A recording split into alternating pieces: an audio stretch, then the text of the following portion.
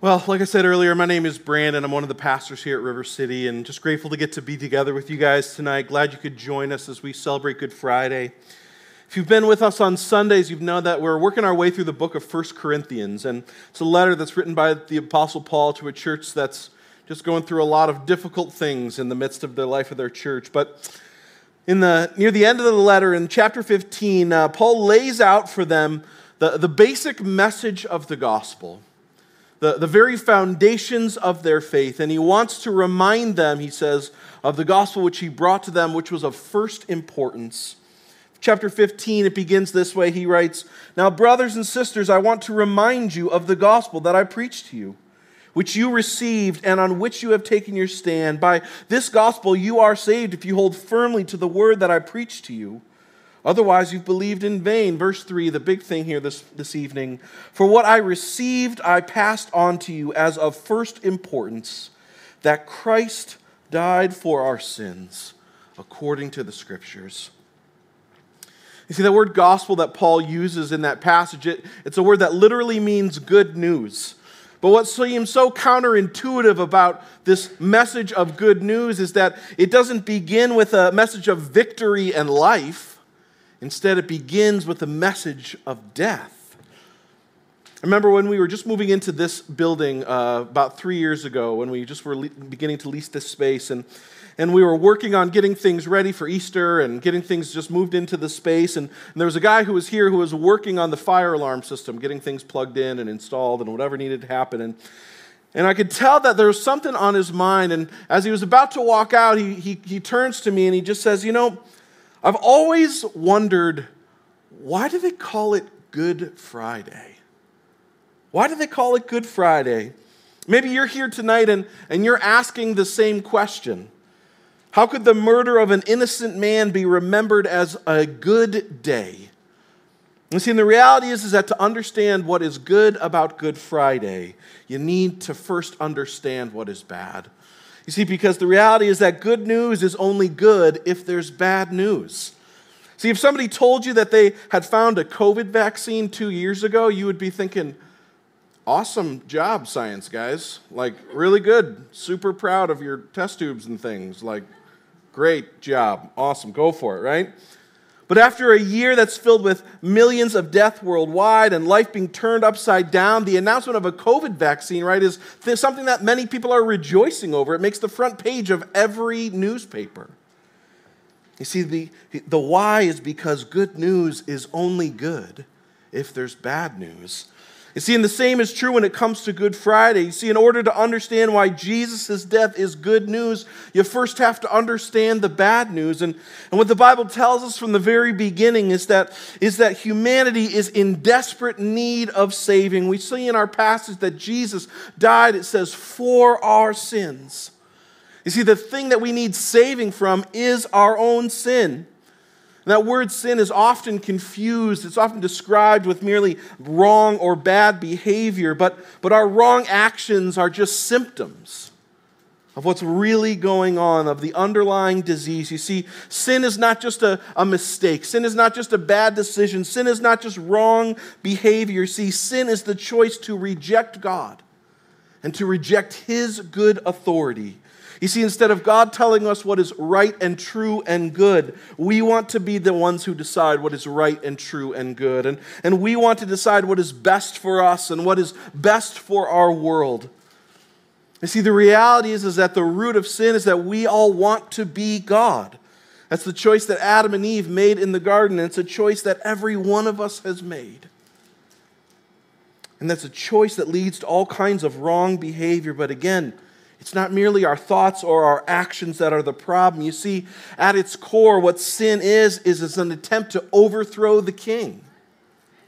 Sin is mutiny. Sin is rebellion. That's why Ephesians 2 says that we are deserving of God's wrath. You see, people don't often talk about God's wrath unless it's some kind of crazy person on the TV with a bunch of really bad CG graphics flying around the screen. But the Bible talks about God's wrath often, but it describes it differently. See, in the Bible, God's wrath is described as His personal and righteous and constant hostility towards evil. It is his settled refusal to not to compromise with it, and his resolve instead to condemn it. You see, even because God is just and sin is evil, in the end, all sin will be punished. All of the sin that is committed by us and all of the sin that is committed against us, it will all one day be accounted for. See, and the reality is that that's what we need saving from. You see, the invitation on Good Friday begins with a reminder and an invitation that we might sense the weight of our own sin, that we might sense how greatly we are in need of a rescue, how much we need to be saved. And not just that others need to be saved, but that we ourselves do. You see, and the reality is that we all feel the weight of sin on some level, and we all know that we can't bear that weight, and so we're all always trying to get out from underneath it. And we do that by distracting ourselves from it or by hiding it from one another. We do it by ignoring it or refusing to accept the reality of it. But most often what happens is that we just try to shift it to somewhere else. We try to shift the weight of our sin from ourselves onto someone or something else. And that's why we're always tending to compare ourselves to one another. And we feel really good when we compare ourselves to someone else and we think that we're better than them. Or when we look at others who we deem as more righteous or more perfect than we are, then we feel bad about ourselves. And so what happens is we tend to blame others for our sin.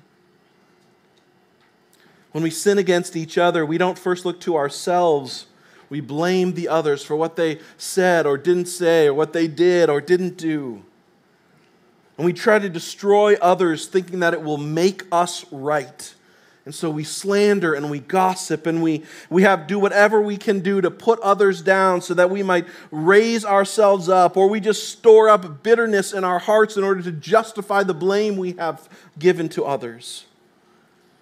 You see, what's happening when we do that?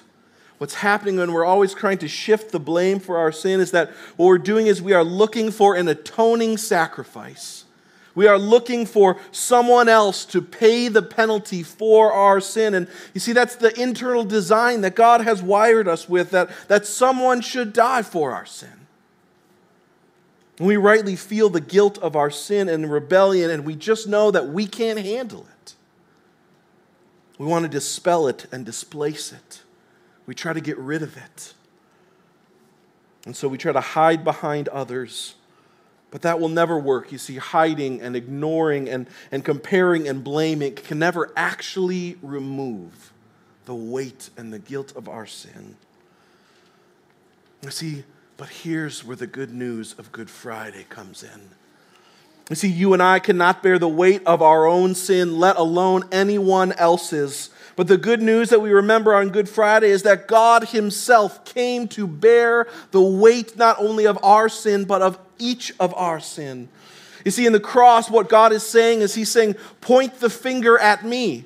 He's saying, I can take the blame. I can take it. I will live the life that you should have lived, and I will die the death that you deserve to die for your rebellion and rejection of me, and I will pay the penalty that your mutinous rebellion deserves. I will take the blame. I will take the punishment. And when Jesus on the cross cried out, "It is finished," it was. You see, what we remember on Good Friday is that by faith in the person and the work of Jesus, the weight of our sin, which we could not bear, fell on Jesus, and that he bore all of it for us. And what happens on the cross is more than just Jesus bearing our weight, but is what Martin Luther referred to as the great exchange, where Jesus receives the penalty for our sin and we receive his reward for his righteously lived life. and that we get his standing with the Father. And like him, God is well pleased with us. And the reality is that because of faith in the person and the work of Jesus and his work on the cross, you don't have to feel guilty enough for your sin, and you don't have to beat yourself up enough for it, and you don't have to clean yourself up enough, and you don't have to punish yourself or others enough, all in order to pay for your sin, because the cross is the proclamation that Jesus already paid for all of it with his body and blood poured out for you, given for you. You see, there was only one atoning sacrifice that could bear the weight of our sin. And what we remember on Good Friday is that the only one who could save us came and did it.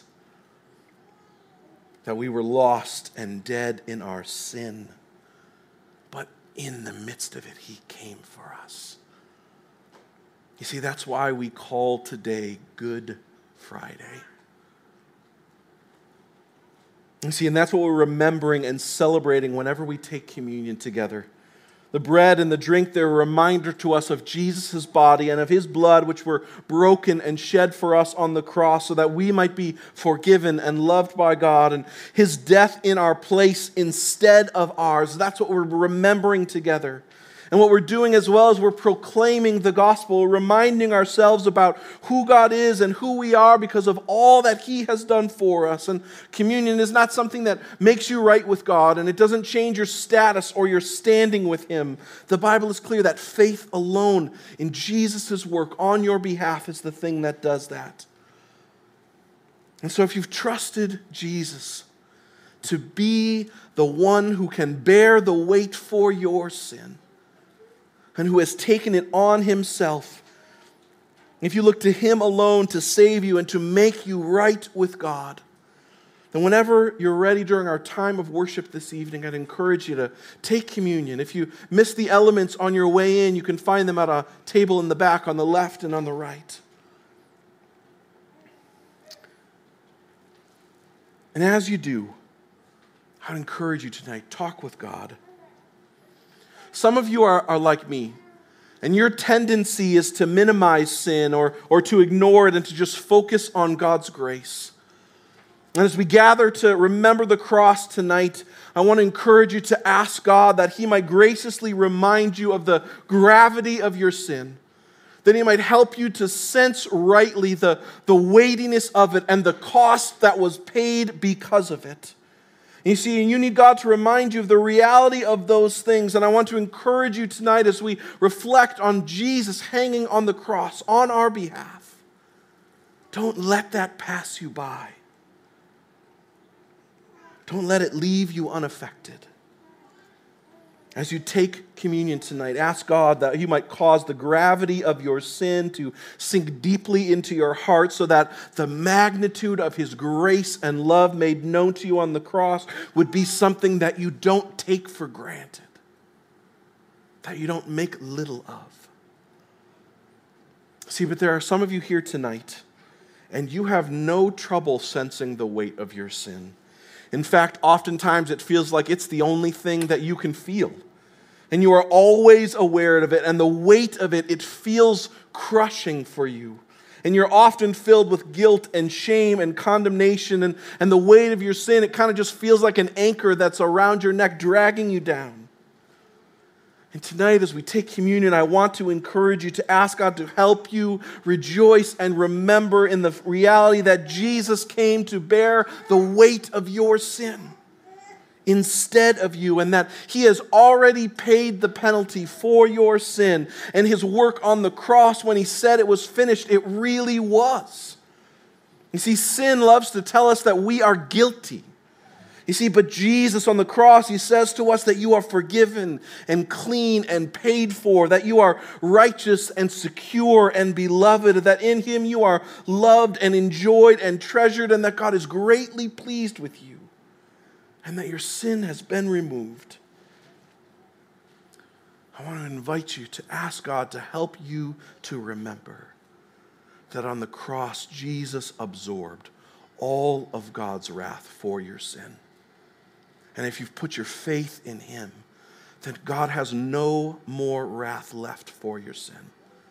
Jesus soaked all of it up. He completely absorbs all of your penalty so that you might live in a sense of freedom and joy with a life that doesn't take his work on the cross for granted, but is passionately lived unto him because you knew he paid a penalty you could never pay on your own. See, but some of you are here tonight, and what you are realizing for the first time maybe is that the weight of your sin is actually still on you, because you have never received Jesus' offer to bear it for you. Maybe you have been around the church your whole life, but you've never trusted in Jesus' death given for you to be the thing that makes you right with God. And you find yourself exhausted because you are endlessly trying to be good enough on your own and failing, or you're trying to clean yourself up on your own, but finding there is always more dirt to clean off, or you continually find yourself comparing yourself to one another, and you endlessly find yourself failing to measure up. See, the good news as you gather with us tonight is the invitation that on the cross Jesus extends. That while we are completely unable to rescue ourselves and to pay the penalty for our own sin, Jesus comes offering himself as the atoning sacrifice that you are so desperately looking for. And it's faith in the person and the work of Jesus, in his life given for you on the cross, that frees you from the weight of the guilt of sin and empowers you to live a new life unto him. And so if that's you tonight, I want to encourage you and invite you to respond by confessing of your sin and repenting of it before God, not simply admitting your wrong behavior, but acknowledging your rebellious heart, and instead choosing to submit to Jesus, not just as Savior, but as King and Lord. Acknowledge your need for him alone to make you right with God, and come to him, the one who was perfect for you, the one who lived for you, the one who died for you. Ask him to bear the weight that you cannot. You see, Good Friday is only good when we see the bad news that it overcomes. And so let us tonight celebrate and rejoice and freely admit how much we needed saving and how greatly Jesus has met our need. Let's pray. God, we come before you tonight, God, humbled by the reminder of your death for us on the cross. God, we are aware of our insufficiency and our inadequacy and our rebellious hearts. God, and we want to just admit to you that we need saving from ourselves and that we need saving from the just penalty of our sin. And so we ask, God, as we remember the cross and remember you, that you would help us to see both the weight of our sin and yet the wondrous magnitude of your grace and love for us in the cross, which completely overcomes and overwhelms our sin. God, help us to see those things rightly, that we might celebrate and rejoice in you for all that you have done. We pray these things in your good name. Amen.